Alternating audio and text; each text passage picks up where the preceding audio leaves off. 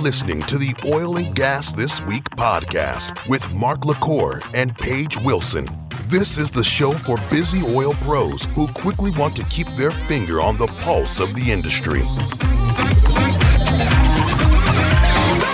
You're listening to the Oil and Gas This Week podcast brought to you by IBM. This is the show for busy oil pros who want to quickly keep their finger on the pulse of the industry.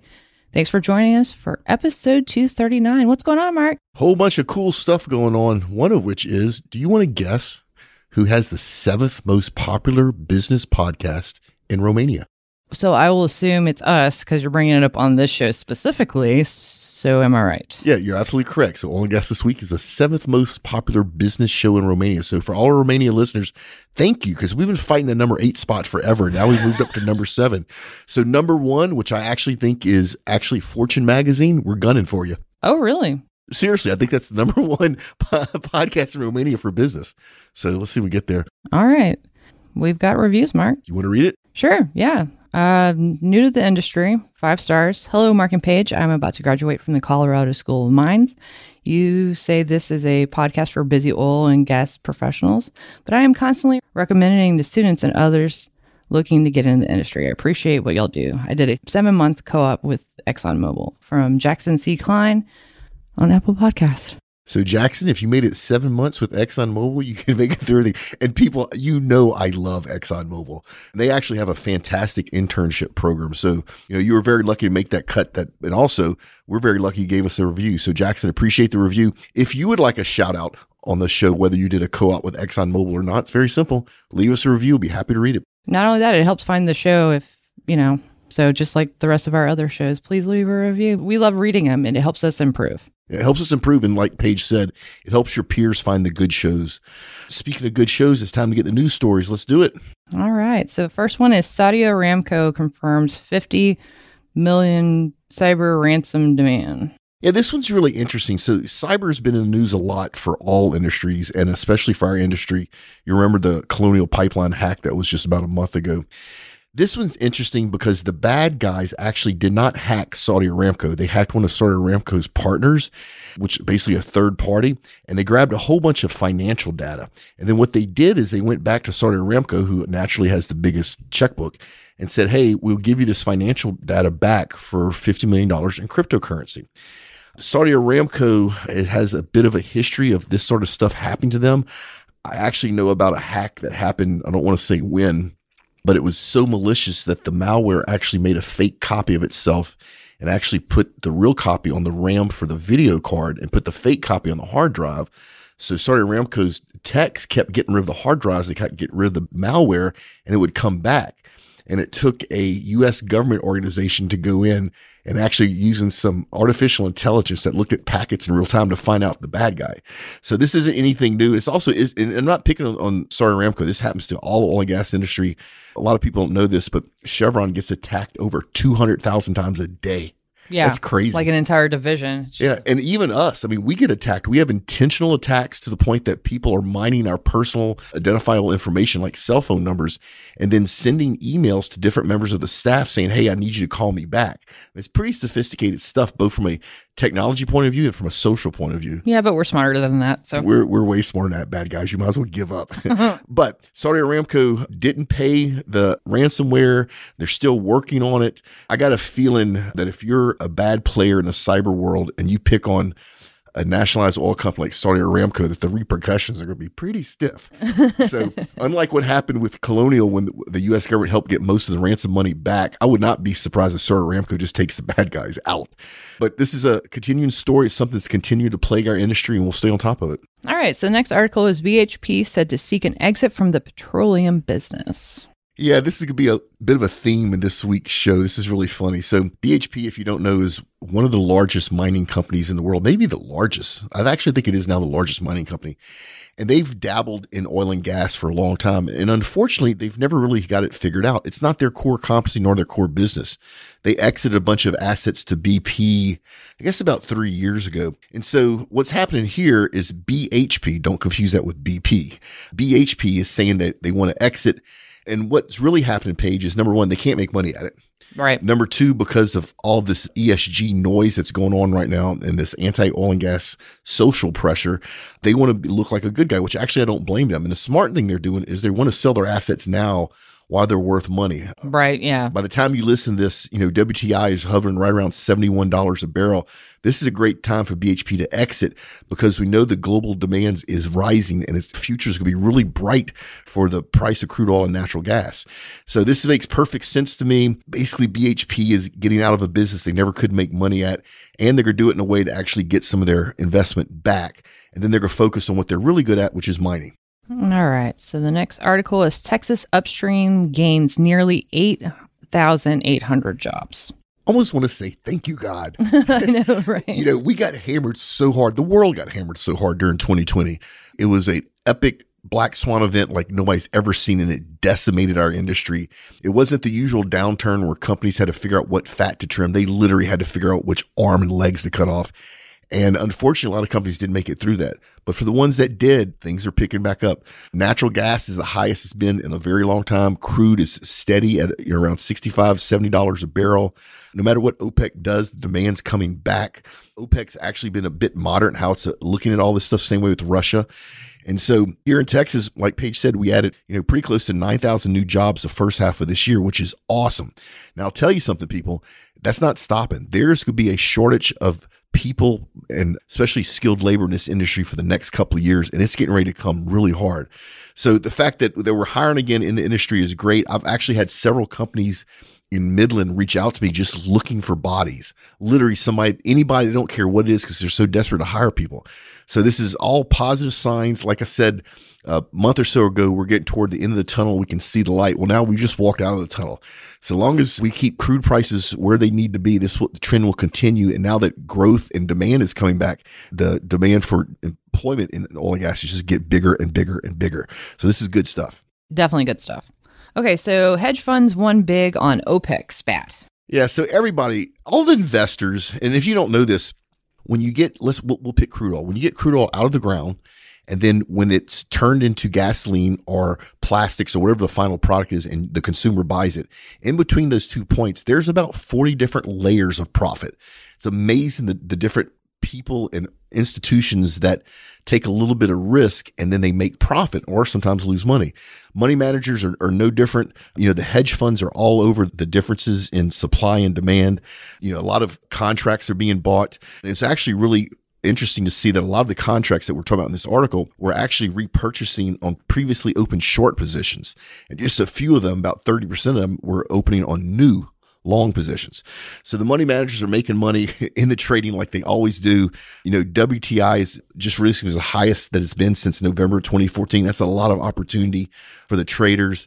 OPEC and Russia didn't agree on July 5th to agree on future oil supply. That also helped them. That uncertainty in the market is what traders depend upon.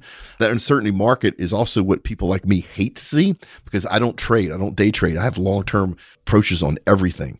Now, recently oil slid backwards a little bit, but even then the hedge funds made money on that. So it's just, if you know what you're doing, if you understand the longs and the shorts and hedging stuff and you have enough capital, you can make money no matter what the market's doing. And this is a good article to show you how, with the issues with OPEC and Russia, the hedge funds still made money. Okay, so the next one is Exxon taps female CFO as first outsider to join the inner circle. I love this. And a lot of people are going to try to tie this into what happened with the activists that grabbed a board seat with ExxonMobil about 2 months ago. This has nothing to do with that. This is Exxon doing what Exxon does best. They need something. They need some talent. They go out and they find the best in the world and they hire them. I don't care what it costs. I don't care what they have to do. Catherine is a long-term financial CFO. She's had a lot of big company experience. She's going to be one of the first women in the ranks of ExxonMobil in that senior vice president. So that's that layer right below the CEO. And then she'll be reporting directly to Darren Woods, the CEO of ExxonMobil. The cool thing about this is she's actually be one of the younger members of that inner circle, and she's going to bring that younger blood and that newer way of doing things into the financial part of ExxonMobil. And if you don't know ExxonMobil's core competency, ExxonMobil, in my humble opinion, is the best oil and gas engineering and project management company on the planet. They do these large, complex global projects better than anybody. But in order to do that, you have to have sound financials. And that ultimately leads up to the CFO.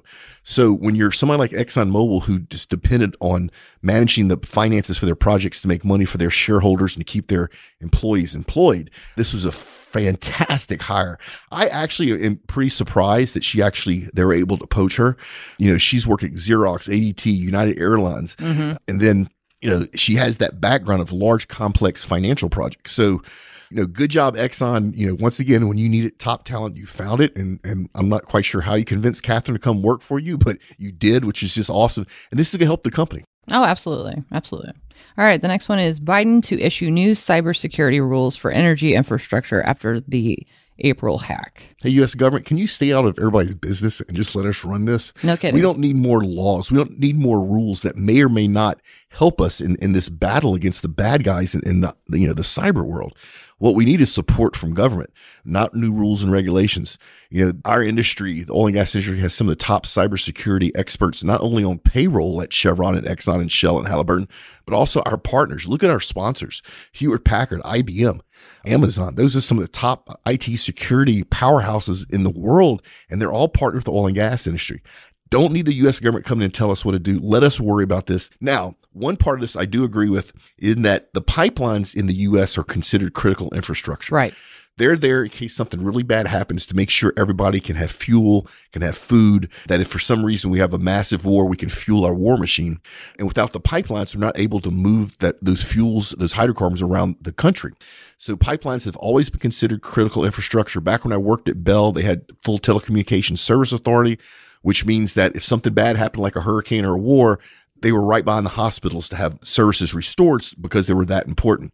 So I do agree that the security directives need to be applied to pipelines in a way that mimics the fact of how important they are to the government and to run this country, especially when something bad happens. Well, they're so important that he took the permit away for the Keystone XL. Well, yeah, let's not even go down that route. But from a cybersecurity point of view, what we need is cybersecurity experts setting policy, not necessarily rules, not laws, but policy, and also helping.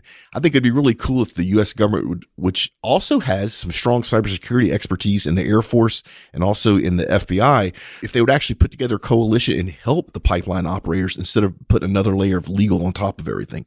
And then, quite frankly, if you read through the 397 pages of this brief, what you find out is that even though they want to pass some laws around critical infrastructure cybersecurity, they have yet to figure out how to enforce it. So if you can't make somebody do it, why are you even doing this? But this is our current political administration. And by the way, people, I'm not picking on the political leanings of our current political administration. Our last political administration didn't really get cybersecurity either. So it's just something that I really think the government should stay out of. And I think the cybersecurity experts should be the ones figuring this stuff out. All right. So this next one's really neat. Neptune Energy uses gaming tech to digitize wells. I mean, this really is awesome. So Neptune Energy, which is an independent operator, mostly, I believe, in the North Sea area, is doing something called digital twins. And if you're in the industry, you've heard this for years. It's basically a digital simulation of a static asset. So we'll take a rig. What they can do using a bunch of technologies, including things like LiDAR, 3D modeling, real-time data monitoring, they can recreate a rig within centimeters of every little part, valve, nut, bolt, pump, whatever in the digital space. And the advantage there, of course, is number one, if you want to train people, they get to train on this virtual rig without working on the real rig. You don't want somebody to make a mistake on the real rig. Yeah, no kidding. Number two, if you need to buy parts and pieces or change something or do some engineering or retrofitting or whatever, you can do it digitally and get it right before you actually go out to the site to do it in real life. And then you actually get to collaborate much easier. It's much easier to send one of your peers a digital representation of your rig than actually send the rig to one of your people, right? And so this has been going on in the oil and gas industry for a while, approaching this digital twin. But what Neptune did is they tapped into 3D gaming technology, same stuff you probably see your kids playing with. And so they use that to render these rigs and these digital twins of their assets in a way that is just phenomenal. It literally looks like you're in the Matrix. And besides it looking good, it's much more accurate. So if you have somebody that's retrofitting a pump, this digital twin is so accurate that it's within millimeters. So they can actually go ahead and weld the flanges and everything now on shore and bring it out to the rig, and it fits perfectly. This is the future. And I tell you what, I give their CIO at Neptune, Kavish Porterer is his name, a big shout out. He took a bit of a risk. He had to go to the rest of the company and go, look, we've never done this before. Nobody's ever done it, but I think it's important to the business. And in the process of showing the business how this digital twin can help them, both from a revenue point of view and from an HS&E point of view, he has now brought IT to the business table. For years, IT has been trying to be brought to the business table on gas, and quite honestly, they don't usually understand the business. In this case, their CIO did understand the business, did understand a need they had, went out to his technology partners to put something together unique that is really awesome. And this will be replicated. You can see this more and more and more. And once again, it's just good for everybody. Okay, so the next article is Indigenous Group Backs Proposed Canada LNG Project. Interesting. It really is interesting. This is about 7 natural gas producers in Canada have gotten together with a indigenous group that I'm going to butcher the name. I think it's Nasagaz Nation. I'm going to let you go over that. Nasagaz Nation, I think. And I'm sorry, people, for butchering your name. I just don't know how to pronounce it. I've never heard it pronounced before. But the indigenous tribe has gotten together and going, look, not only do we support this, but we know without a shadow of doubt after working with these producers that this is going to be beneficial to not only the tribe, but it's not going to harm the environment. And it's going to allow us to do things like build new schools for our kids, new hospitals for our people. And it's also going to add a little bit of money to everybody in the tribes. It brings prosperity. Brings prosperity, right? And so I think this is how things should be, right? Before you bring a big project, you look at all the stakeholders, especially the ones in the local community. When you and I talk about that page, we think of like Midland, Texas, but the local community in some rural area might be indigenous tribes. It might be, the local, people that raise chickens or whatever. And if you get people together in a room, even though they may disagree, there's really usually a lot more they agree upon. In this case, the prosperity for the indigenous tribes. And you end up working it out till you get to the point where everybody's happy, where everybody's safe, where the investors can still make money, get a return on their investment, where the project can go ahead. That's exactly what happened here. And so, in Canada, they've had a lot of pushback against any projects, especially LNG projects. But I'm telling you right now, that Canadian natural gas will end up in the world market somehow, somewhere. And would you rather enter the world market through an LNG project that both the producers and the local people and the government all come to agree upon? Yeah. So this is just a really good idea. And I'd like to see more of this sort of stuff. Good for Canada. Yeah. Instead of us butting heads, why don't we sit down at the negotiating table, figure out what everybody wants and see if we can come to agreement, which is exactly what happened here. And then the cool thing, Paige, is once they're finished with this should add about another 55 billion. That's with a B, billion worth of revenue to the local state right there. Awesome. Yeah. That's fantastic. All right. So Greenland ditches oil exploration efforts after 50 years of failure. Yeah, this is just like my BHP story. So basically, Greenland is saying we're going to stop looking for oil. The backstory is they've been looking for oil for 50 years and they can't find it. And it's not just Greenland can't find it. Because what they did is they partnered with the major players, especially ExxonMobil and Shell. And when ExxonMobil and Shell can't find hydrocarbons, they're probably not there. Or if they're there, they're not recoverable. It does kind of bother me that Greenland is spinning this as an environmental decision. Well, and then what's funny about that, Mark, it took me about 30 minutes to find this specific article because all of them were named something sounding malicious against the industry. Yeah. And this is not an environmental decision. This is a financial decision. This is, the government with help from people like Shell and Exxon have spent a lot of money looking for recoverable hydrocarbons and they can't find it. And so when they decided to quit doing it for financial reasons, they jumped on the political bandwagon and said, oh, we're doing this for climate considerations. That's not true. And let me tell you, I'm okay with this, but just something this subtle, like somebody in the Greenland's government said, okay, let's spin this a little bit and say we're doing this for climate concerns. That very way of thinking is what's causing a rift between us and the renewables and the environmentalists. I don't know another industry that is as environmentally concerned as we are, right? I literally have a degree in wildlife management. And so when you want to spin something like this, that's what starts the rift, the butting of heads. When you're saying that you're doing something for climate change and what you're really doing is because of financial reasons, just own it. Say you're doing it because you failed at it, because it's financial reasons. Don't bring in the climate conversation because that has nothing to do with this. They just don't want to look bad. because They don't want to look bad, but they're also. But I understand that. Who wants to look bad? I get it. I really do get it. But you're part of the problem when you want to spin something politically because it makes you look better. To Paige's point, and you pull in climate, that's wrong. If it really is a climate decision, then own it and say it. And but if this is not a climate decision, so Greenland, I'm sorry that for 50 years you couldn't find hydrocarbons, and all of a sudden today you decided the climate was more important. Okay, so last article is Saudi-owned Motiva spends $6.6 billion petrochemical expansion.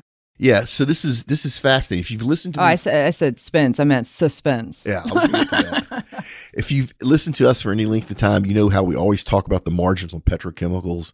In fact, not that long ago, probably 5 or 6 years ago, petrochemicals were super hot. They will always be hot. If you don't know what a petrochemical is, the cool thing about the hydrocarbon molecule is you can manipulate it and change it and make almost anything you want out of it. If you're a chemical engineer, hydrocarbons are like the biggest Lego set you could possibly imagine, right? You could put those Legos together in so many different ways. And you can make everything from, soccer balls to lipstick to, plastic sheeting to duct tape to all that comes from petrochemicals. And so what's happening is this is really interesting to me. Because of 2020 and because of some of the environmental concerns, a lot of big companies have not been putting money in exploration.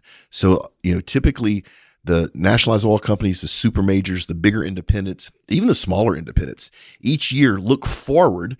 Okay, how much oil do we need to produce 5 years from now? And then what reserves do we need to find to be able to make that production in 5 years? Well, because of what happened in 2020, nobody's looking out ahead. And so I think, and this is a perfect article that kind of supports that, is I think we're going to hit this slump where not enough companies look for future reserves, which means sometime in the near future, not thinking about 2 years, we're not going to have enough reserves, which means, and the reserves are there, but nobody's found them. Nobody's made them economically viable. So what I think is going to happen is that there's going to be a shift in margins.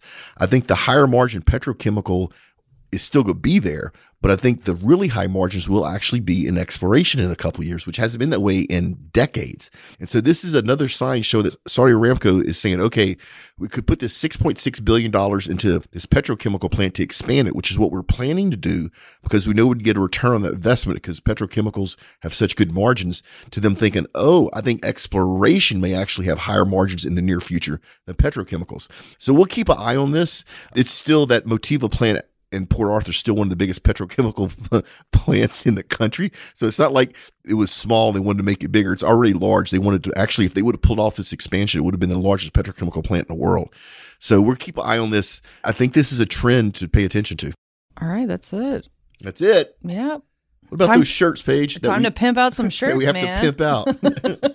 And if you don't know what we're talking about, we caught a little bit of grief a while back from somebody said we talk about too much of the shirts, and I guess if we talk about the shirts too much and you want us to change it, just write us a check for $70,000 and that'd we'll be quit sweet. talking about the shirts. Yeah. Paige Wilson, Paige.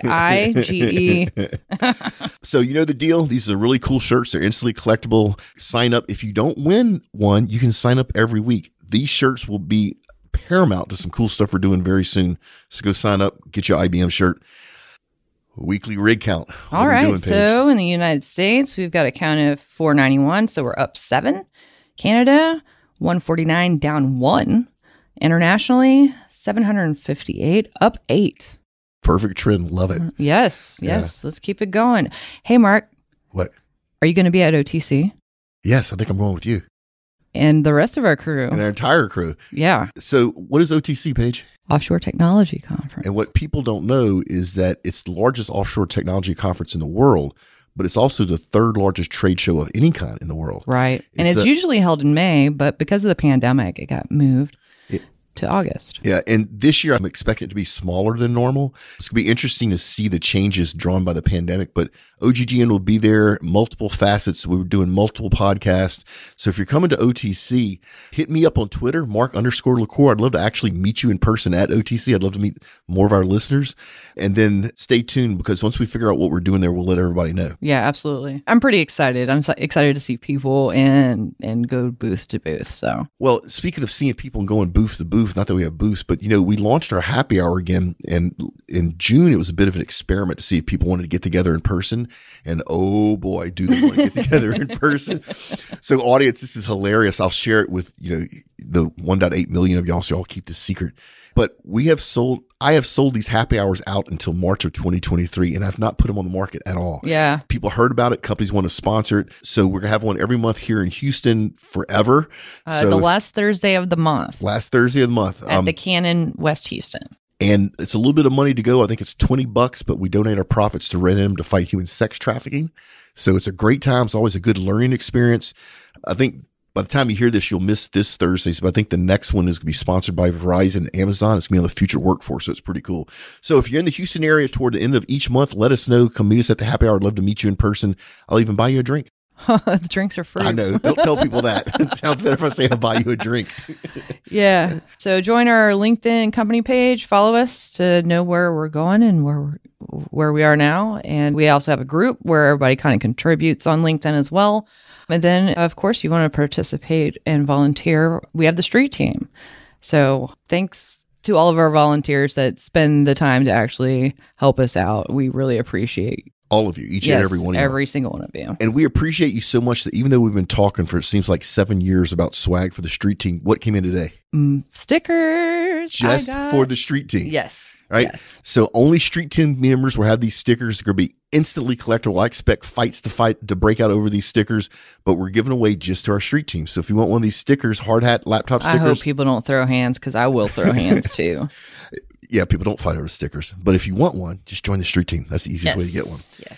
And then, you know, the deal, we do our first Friday Q&A, although for some reason it's never been on the first Friday, has it? It probably was like 5 years ago. In the beginning. I don't know. Yeah, it's just catchy. So we just still call it First Friday Q&A. And I want to give a shout out to Ryan Sanford for standing in for me last week. I'm okay. It's nothing life-threatening. It's cool. Ryan did do an excellent job. We got some good feedback from him. And I think it's kind of cool to rotate around. And Paige is fine. Just, you know, we need somebody to fill in for a little bit. But if you want to enter a question, remember the goal is not to stump Paige and I. The goal is to help educate your peers. Go to either OGTN.com or oilandgasthisweek.com. Either way, submit your question. If we use your question, we'll give you a big shout out on the air. Last month, Paige, we had a lot of questions. I know. I saw that. Yeah. I was kind of prepared, but then, you know, stuff happens. But yeah, thanks for all the kind words too. Yeah, we actually got a lot of people reaching out and make sure you're okay, and which you are. Yeah, I'm alive. It's okay. And then, speaking of stuff that's okay, you want me to come speak? It's kind of okay.